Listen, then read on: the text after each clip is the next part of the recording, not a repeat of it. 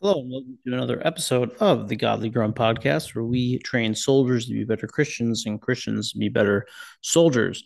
I'm your host, John Cooper, and today we will be listening to a sermon I preached last week. We've been going through voting with an open Bible, but last week, the President of the United States, he put out a uh, speech that was rather alarming.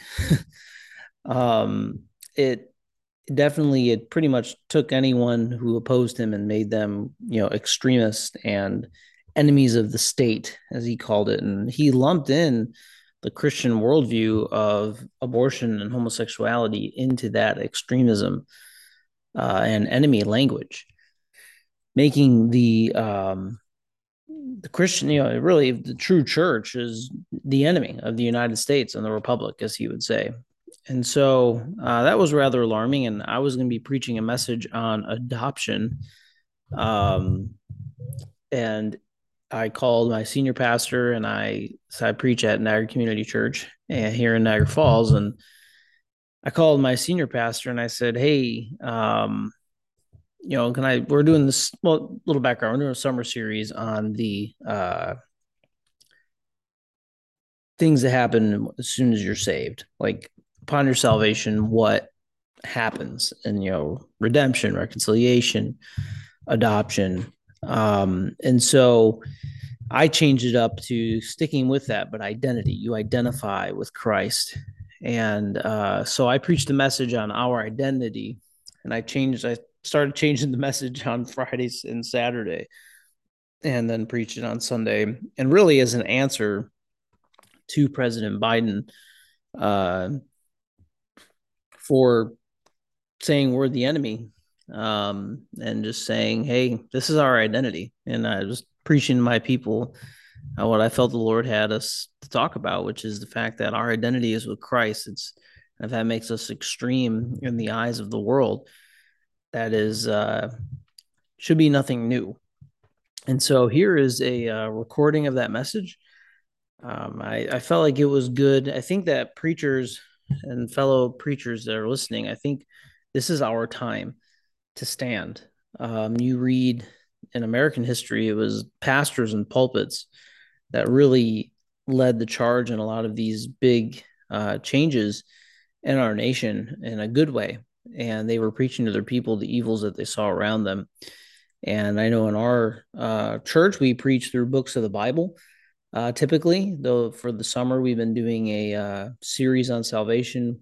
We've been preaching through the book of Mark throughout the year, and then just we're a small church, so with the summer, with most people gone, we usually do a series, expository, topical, which you take a topic and here's the chunk of scripture that talks about it, and you break that scripture down. So, yeah, so this is that, and you'll hear me in my normal voice at the end.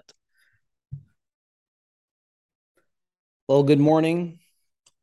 It's good to be here this morning. Thank you, John and Amy, for the music. And as you know, we've been going through a series this summer on the 33 things that happen at the moment of salvation. And when Pastor Tom and I met, we were going to be going through the beautiful and somewhat forgotten doctrine of adoption this morning. That you have been adopted into God's family at the moment of salvation. And that is a very important doctrine to wrap our heads around, as it is often forgotten in our conversations about salvation. Even on our social media, we hear people say, or social media, news, music, popular music, we hear people say, we are all God's children. Everyone that was ever born is God's child.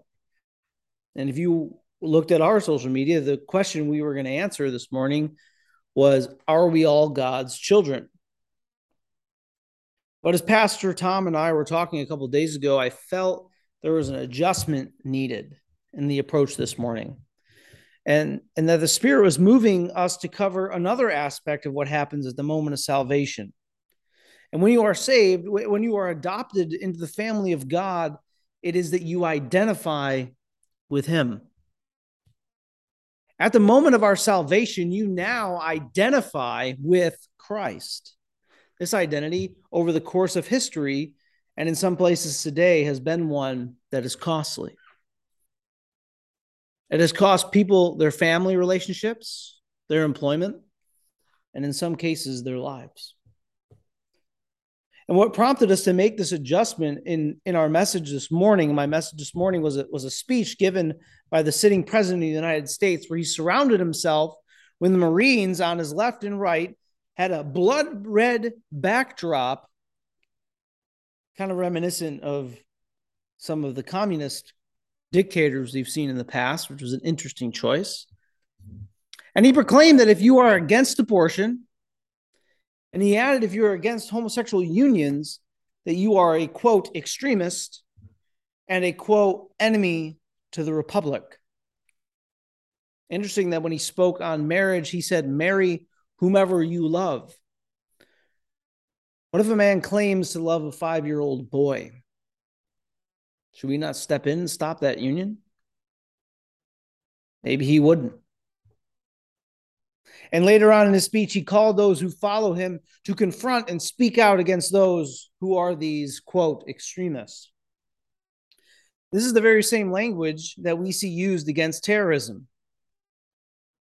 And now it is being directed at those who hold a biblical worldview. Interesting that there is actual terrorism going on, like what happened in Amherst, New York here,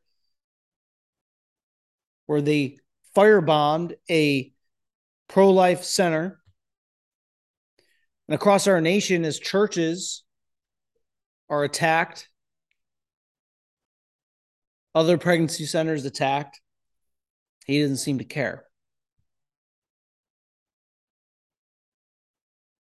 This is not any news, but it is alarming coming from the supposed leader of our nation. A man that will willingly ignore what our Constitution says on a whim and declare that what he wants to do now is what he's going to do, whether it's against the Constitution or not. And now he says that those who hold to what the Bible says on issues like abortion and marriage are enemies of our nation. A people who do not want to see the murder of children are now enemies. And so what do we make of this? What are we to think about being called an extremist for our biblical stance? What are we to make of a culture around us that encourages the murder and mutilation of children?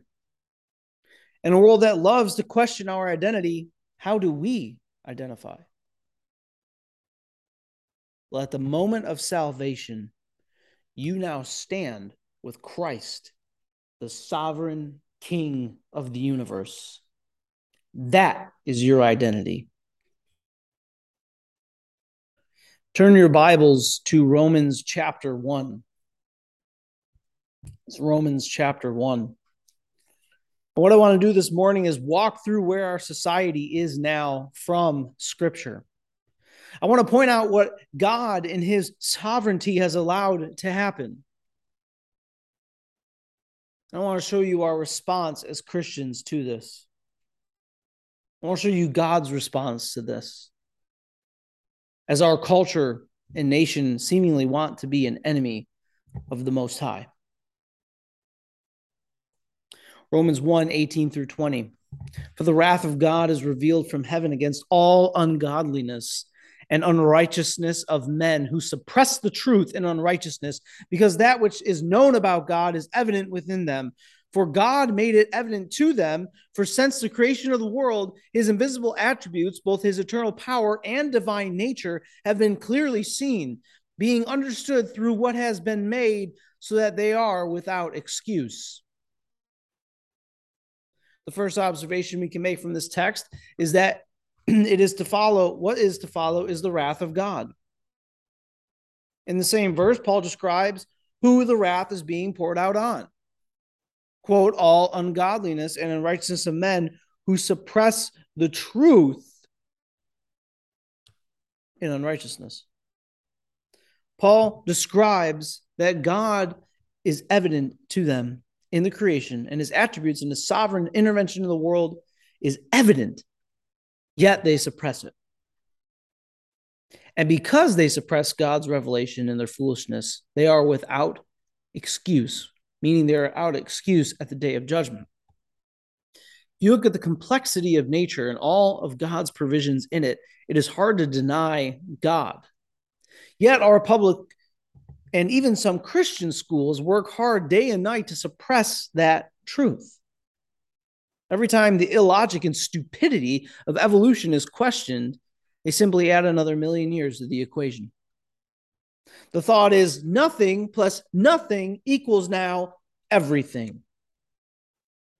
This evolutionary idea of existence started when Charles Darwin observed what science calls microevolution and says that because of this, species change themselves into different species over time.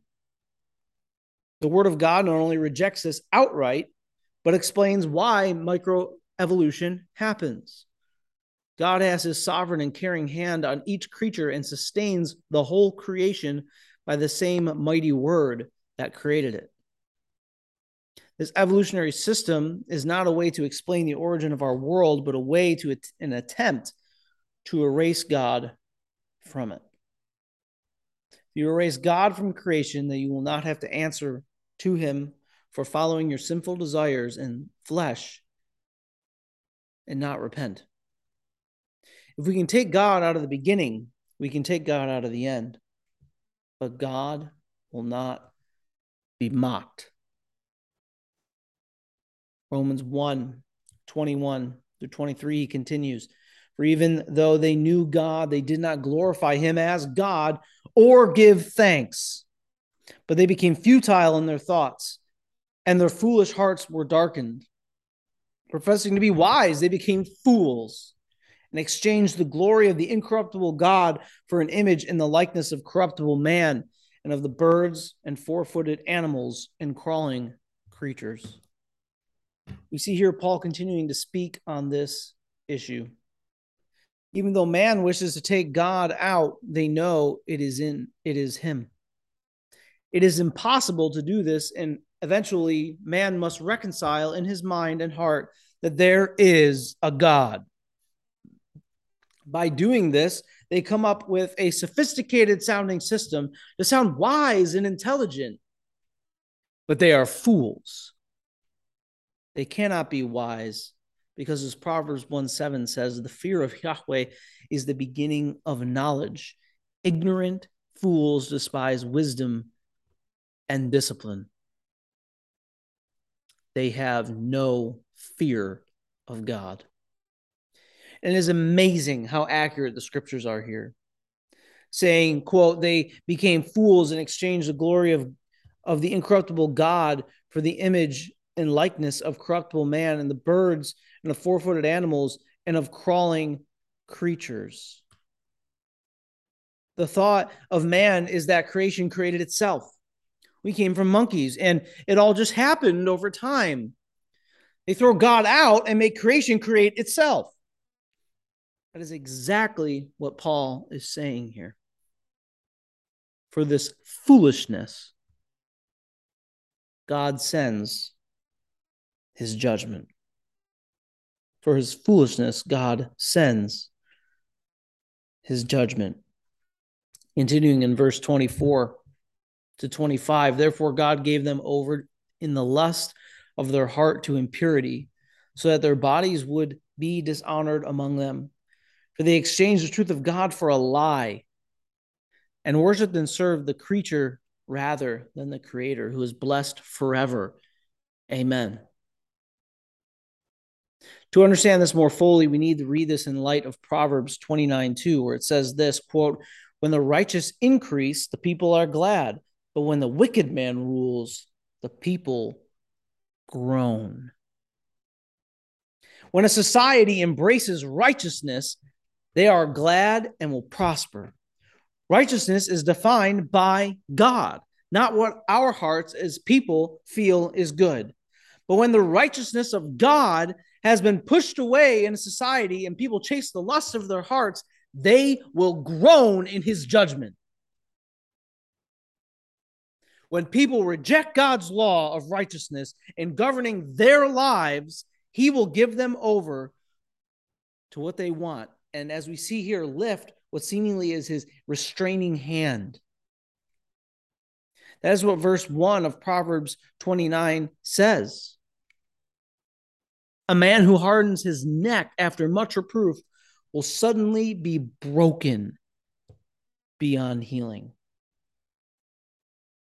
When a society refuses God's discipline, he lifts his hand not to release discipline, but wrath, but judgment.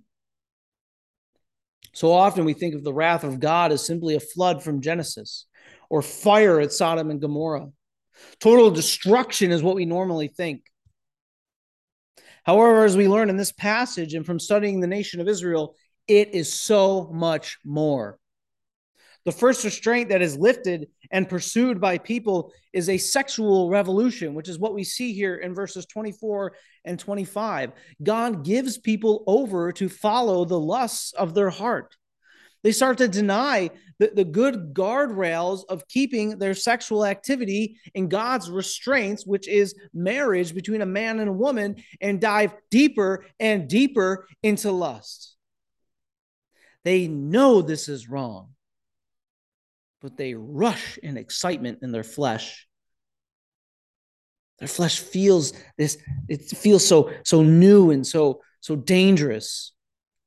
And it encourages a dive deeper and deeper and deeper into sin. We see that they worship the creature rather than the creator. People worship sex in our nation. Men worship the female body, not because they hold a woman in such high regard, but because they can use it to please themselves. Women buy that lie. They buy the lie that this is empowering. And by giving into that worship, in reality, they're trading their value as being created in the image of God to become a piece of meat that once it's wrinkled will be thrown away by its worshipers for the younger version. That is all unlike God, who is blessed forever. Their body fades, but the word of our Lord never fades. Our God never changes. Continuing in verse 26, for this reason God gave them over to dishonorable passions. For their females exchanged the natural function for that which is unnatural. And in the same way, also the males abandoned the natural function of the female and burned in their desire toward one another. Males with males committing indecent acts and receiving their own persons the due penalty of their error. Again, we see this phrase, God gave them over. It is as if God is removing his hand that was preventing this in society. It seems like certain lines shouldn't be crossed, and when they are, God removes the staying power to unleash this. Because now God gives them over to homosexual sin. We see that God gives them over to unnatural things.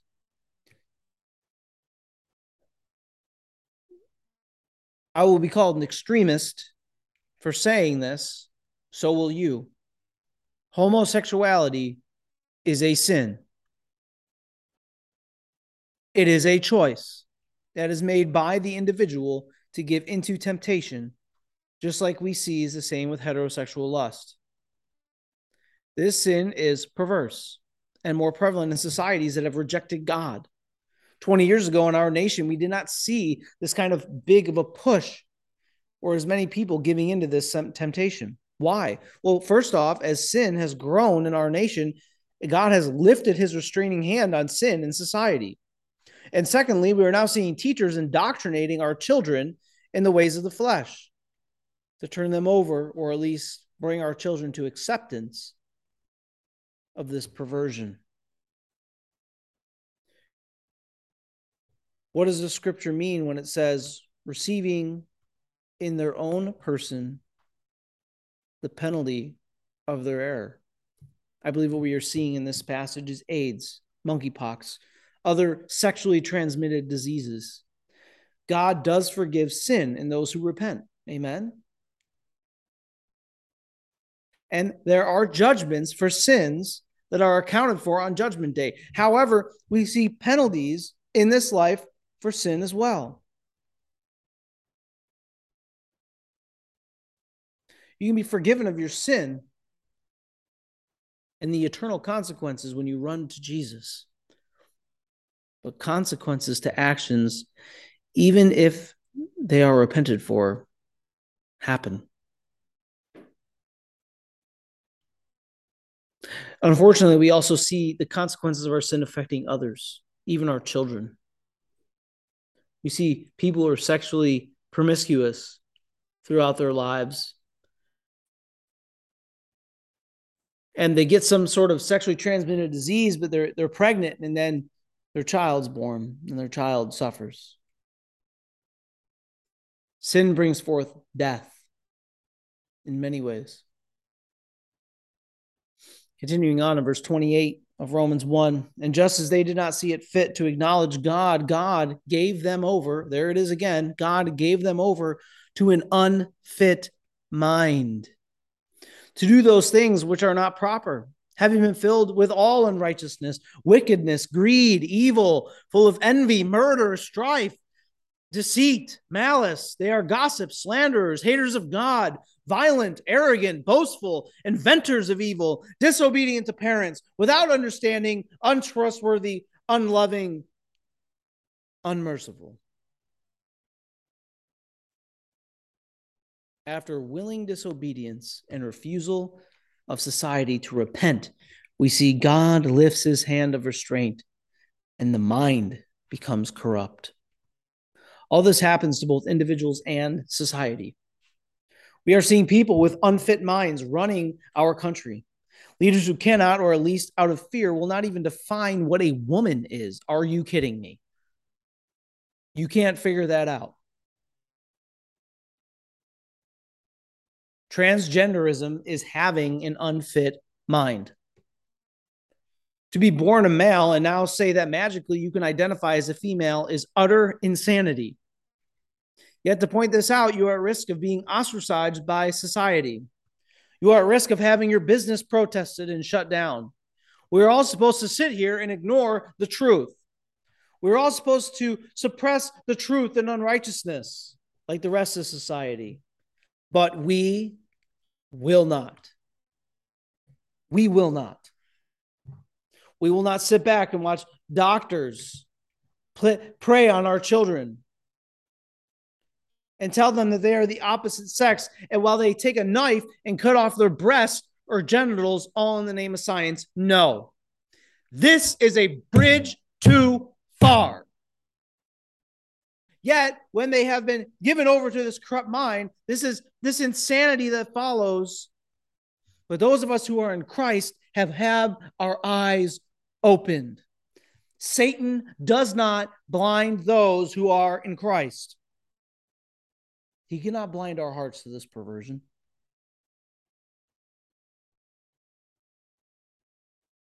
More than just transgenderism, we have seen a mental health crisis that is on the rise.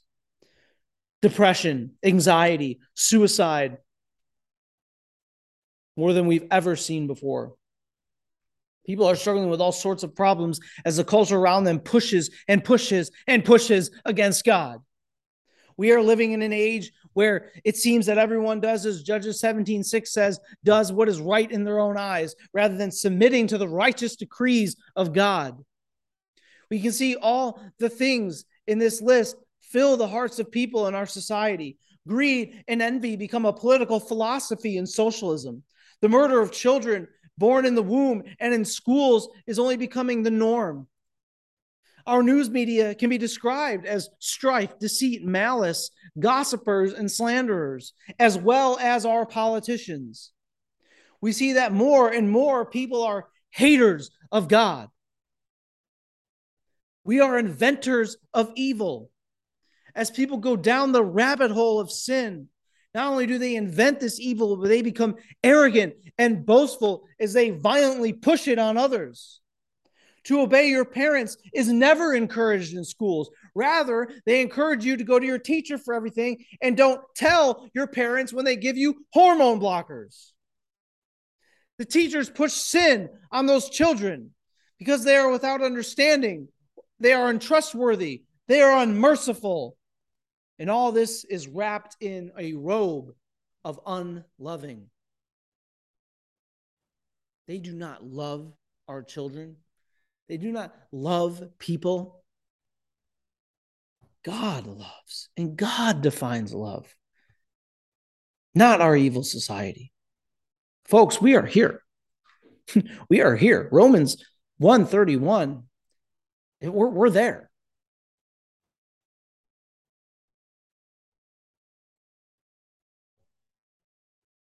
Continuing in verse 32.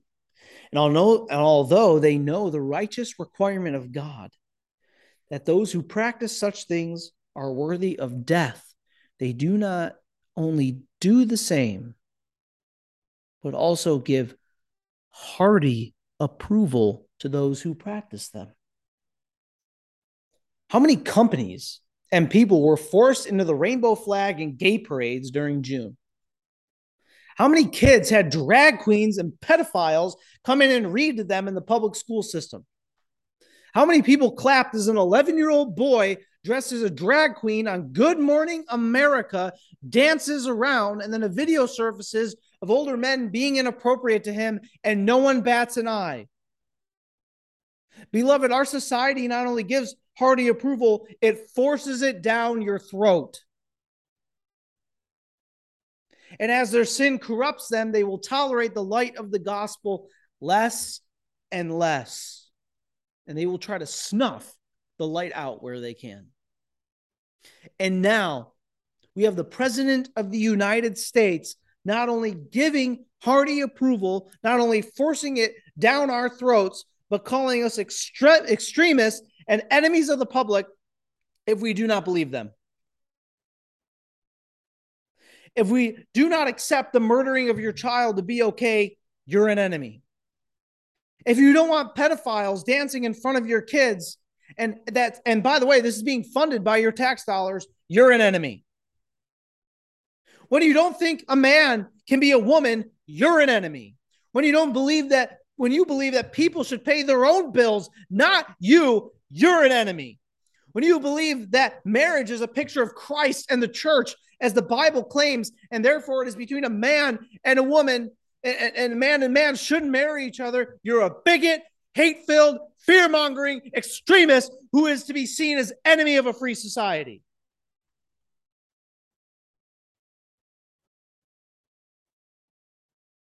So what do we do?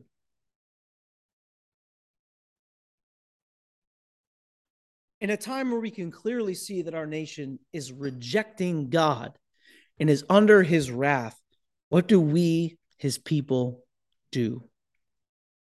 What do we, the church, do in the midst of this?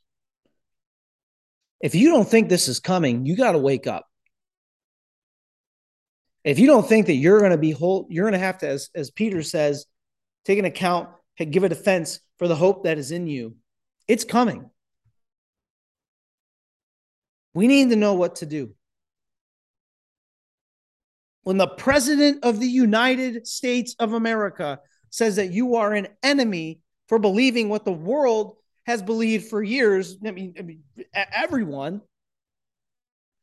And then not only that, but holding to the Bible as your standard, not the ever-changing wind of the culture, you need to know what to do. This is coming sooner than later. Well, Paul answers that. We're going to jump back up to verse 16 and 17. For I am not ashamed of the gospel,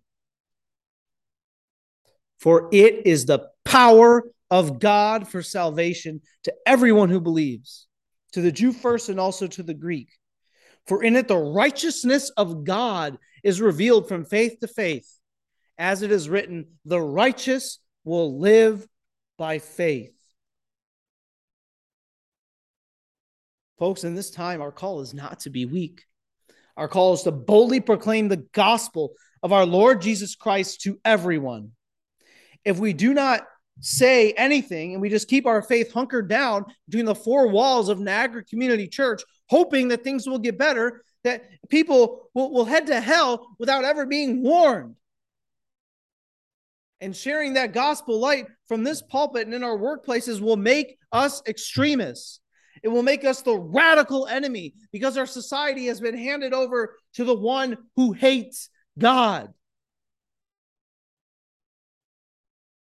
It is our jobs as pastors from this pulpit to beat the gospel drum. Not ashamed to call our culture what it is. Not changing the word of God to make it more tolerable to the sinner. No, we preach Christ and him crucified. To the Jews, a stumbling block, and to the Greeks, foolishness. We must call our culture of death and tell them that there is hope in Jesus' name alone. And when I am tempted, when you are tempted to shy away, to back up, to be ashamed, when we see that the temperature is rising and rising and rising, and that Christians are being hated, we need to remember that we identify with Christ.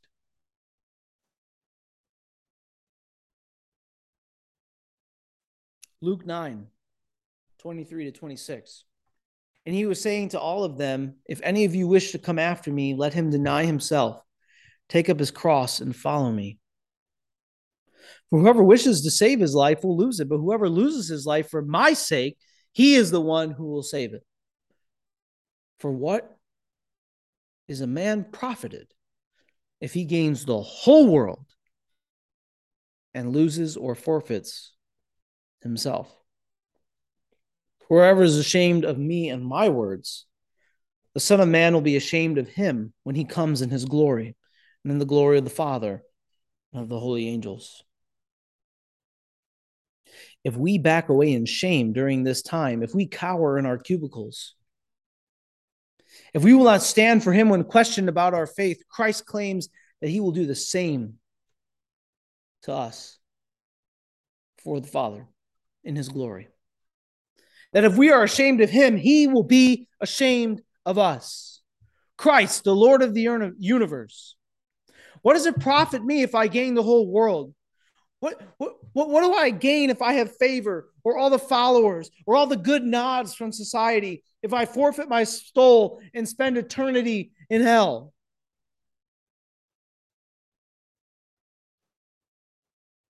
We seem to be rapidly approaching a time in this nation where we must pick up our cross and follow him in a much more literal sense, where denying ourselves seems to make us an enemy of the state.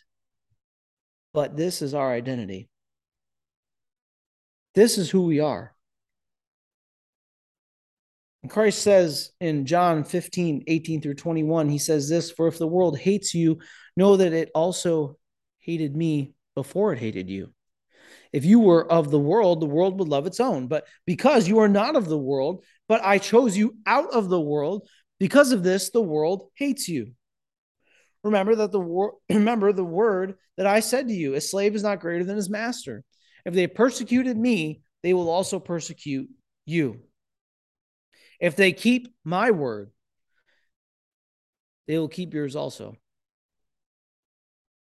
But all these things they will do to you for my name's sake, because they do not know the one who sent me. Why should we expect a sinful world not to rail against their enemy, which is the word of God, which is their exposed sin, and meet it with hatred? That's why people I served with, did everything with when I was in the army, come to me after with hatred.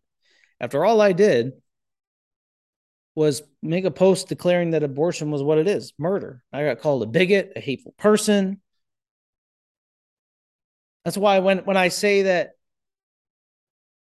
a better way to preventing someone from becoming pregnant is not having sex before marriage instead of murdering your baby. I feel like that's an easier way to do it, a better way to do it. And when I say that, I get called a slut shamer by people I helped in multiple ways through their life. It's because the world hates Christ. And the more they feel as if they are getting away with the hatred of Christ, the more they will hate you and the more they will hate me. So how does God respond to all this? We see that our world is aligning itself as an enemy of God. This is nothing new. Maybe new in our society at this level, but it's nothing new in history. What does God think when the people align to him as an enemy? Turn your Bibles, if you will, to Psalm chapter 2. That's Psalm chapter 2.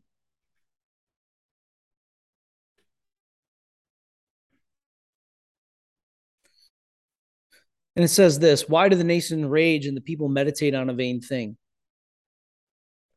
The kings of earth take their stand, and the rulers take counsel together against Yahweh and against his anointed, saying, Let us tear their fetters apart and cast away their cords from us. He who sits in the heavens laughs. The Lord mocks them. Then he speaks to them in his anger and terrifies them in his fury, saying, But as for me, I have installed my king upon Zion, my holy mountain. I will surely tell of the decree of Yahweh. He said to me, You are my son. Today I have begotten you. Ask of me, and I will surely give you the nations as your inheritance, and the ends of the earth as your possessions. You shall break them with a rod of iron. You shall shatter them like a potter's vessel. So now, O kings, take insight. Take warning, O judges of the earth. Serve Yahweh with fear and trembling. Kiss the Son, lest he be angry, and you perish in your way, for his wrath may soon be kindled. How blessed are all who take refuge in him. The world wars against the Lord by warring against his people. And the Lord laughs at their folly. He mocks them.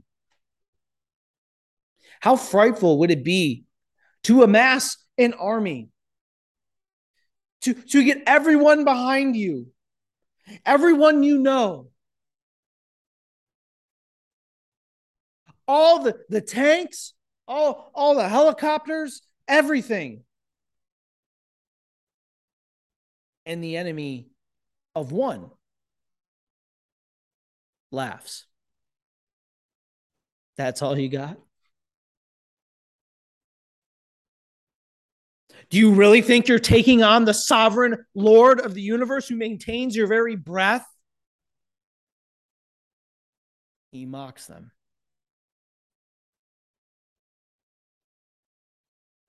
How frightful would it be to see God in all his majesty, all his power, laugh before he crushes you with a rod of iron? Look what God says in verse 6. But as for me, I have installed my king upon Zion, my holy mountain. That king is Christ, the one before ascending into the clouds to the throne room of God, to be seated at the right hand of the Father. He says to his disciples and to us in Matthew 28, 18 and 20, a familiar verse, All authority has been given to me in heaven and on earth. Go, therefore, and make disciples of all nations, baptizing them in the name of the Father and of the Son and of the Holy Spirit, teaching them to keep all that I have commanded you. And behold, I am with you always, even to the end of the age. All authority is in the King of Zion. He is the King of kings and Lord of lords. And we are to go into the nations. We're to go into America, into New York, into Niagara County, into Niagara Falls, and teach the people the commands of God. Our call is one that brings people to repentance. We are not to wave the banner of ourselves, of Baptist, of Reformed. We love these things. But our banner is Christ, the King. We are his. In closing, I'd like us to look at two people from the Old Testament to encourage our faith today. Because when you hear this, you can think, well, okay, this is where the society is, and I'm supposed to call people to repentance, but as you said, it's looking very grim. Well, here's the encouragement. The first we're going to look at is the prophet Jonah. Jonah was a prophet who the Lord told to go to Nineveh to warn of the coming destruction and call them to repentance. Jonah did not think the Assyrians in Nineveh would repent, so he refused to go. He also hated those people. He did not want them to be spared. In his mind, they were not worth saving. As Jonah was running from God, God causes this massive storm, and Jonah is thrown into the belly of a fish until he repents. It's crazy. And then God spits him right up where he needs to be. And Jonah goes to Nineveh. And he preaches to the people there. Jonah 3, verses 4 to 10 says this: Then Jonah began to go into the city, one day's walk. Imagine what he was thinking on that walk. And he called out and said, Yet 40 days and Nineveh will be overthrown. And the people in Nineveh believed in God. And they called a fast and put on sackcloth, from the greatest to the least. And then the word reached the king of Nineveh. And he arose from his throne, laid aside his mantle from him, and covered himself with sackcloth and sat on the ashes. And he cried out and said, In Nineveh, by the decree of the king and his nobles, do not let man, animal, herd, or flock taste the thing. Do not let them eat. Do not let them drink. But both man and animal are to be covered in sackcloth. And let men call on God with their strength, and each may turn from his evil way and from the violence which his hand has done. For who knows? God may turn and relent and turn away from his burning anger so that we will not perish.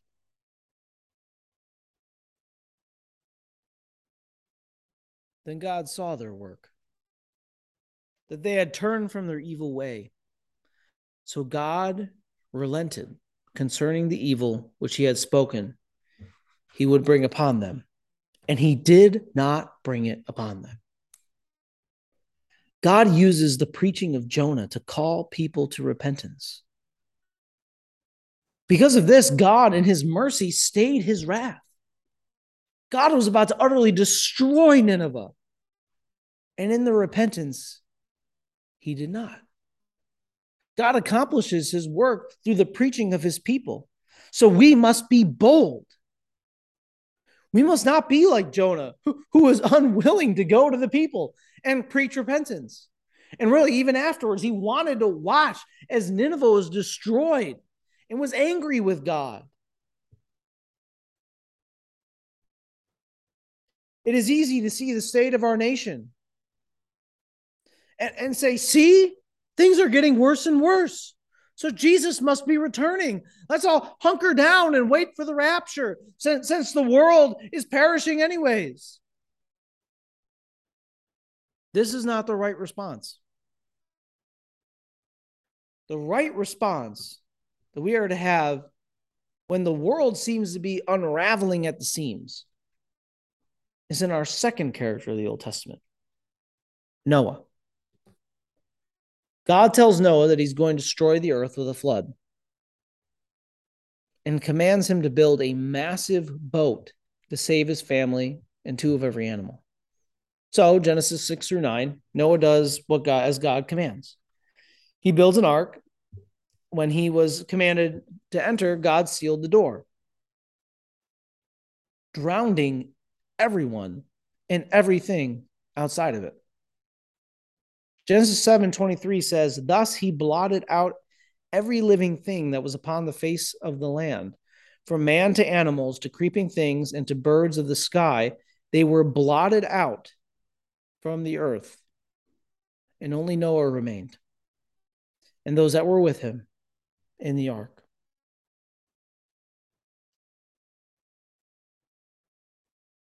Noah watches everything he has ever known be covered in water. His works, or his work, his friends, his extended family, all Noah has ever known in his life, gone. This can be equivalent today to having a tornado or a hurricane come through. Everything is gone. You lose loved ones. You lose your house. You lose your car. You lose all the pictures of your family. And you're in shock. And from reading the passage here, it seems as if Noah just started building as soon as God gave him the order. We don't really see much of an interaction with others. So what happened between Genesis 6:22 and Genesis 7:1? Well, we see this in 2 Peter 2:2-4. It says this, "For if God did not spare angels who sinned, but cast them into the pit and delivered them to chains of darkness, being kept for judgment, and did not spare the ancient world, but preserved Noah." And how does it describe Noah? A preacher of righteousness, with 7 others, when he brought a flood upon the world of the ungodly. Noah, for 120 years, that God was patient with people on the earth, preached repentance. He preached to people of the earth that God was going to bring his just wrath upon them. And as Christ told his disciples, they just kept eating, sleeping, being married, and living their lives until one day it was too late. We are to be preachers of righteousness at this time. Let us take a lesson from Noah. It seems to be the opposite of Jonah. Jonah was forced to preach by God against his desires, and a whole city, the whole kingdom of Nineveh repented. Noah preached and pleaded, and the only ones who listened were his children.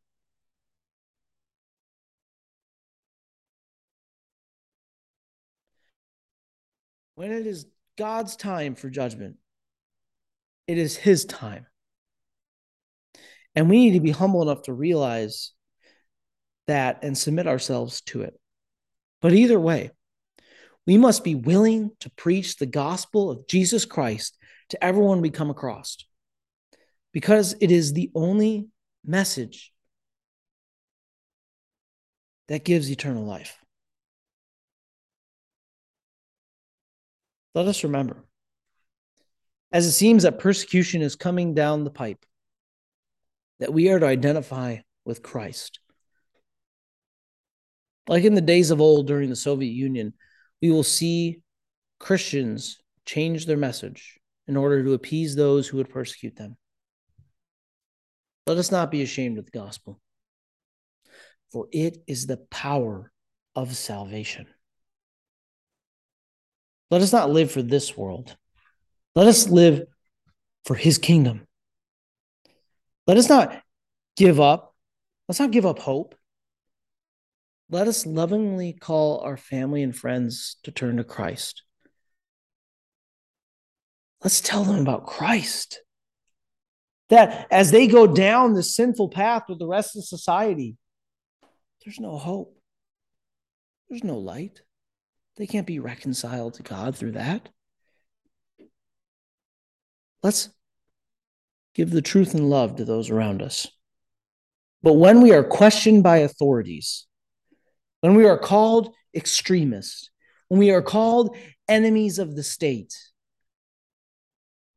when we're turned into the police for believing what we believe, if it comes to that, let us be bold as lions, declaring that the Lord, Jesus Christ, is King. Let us pray.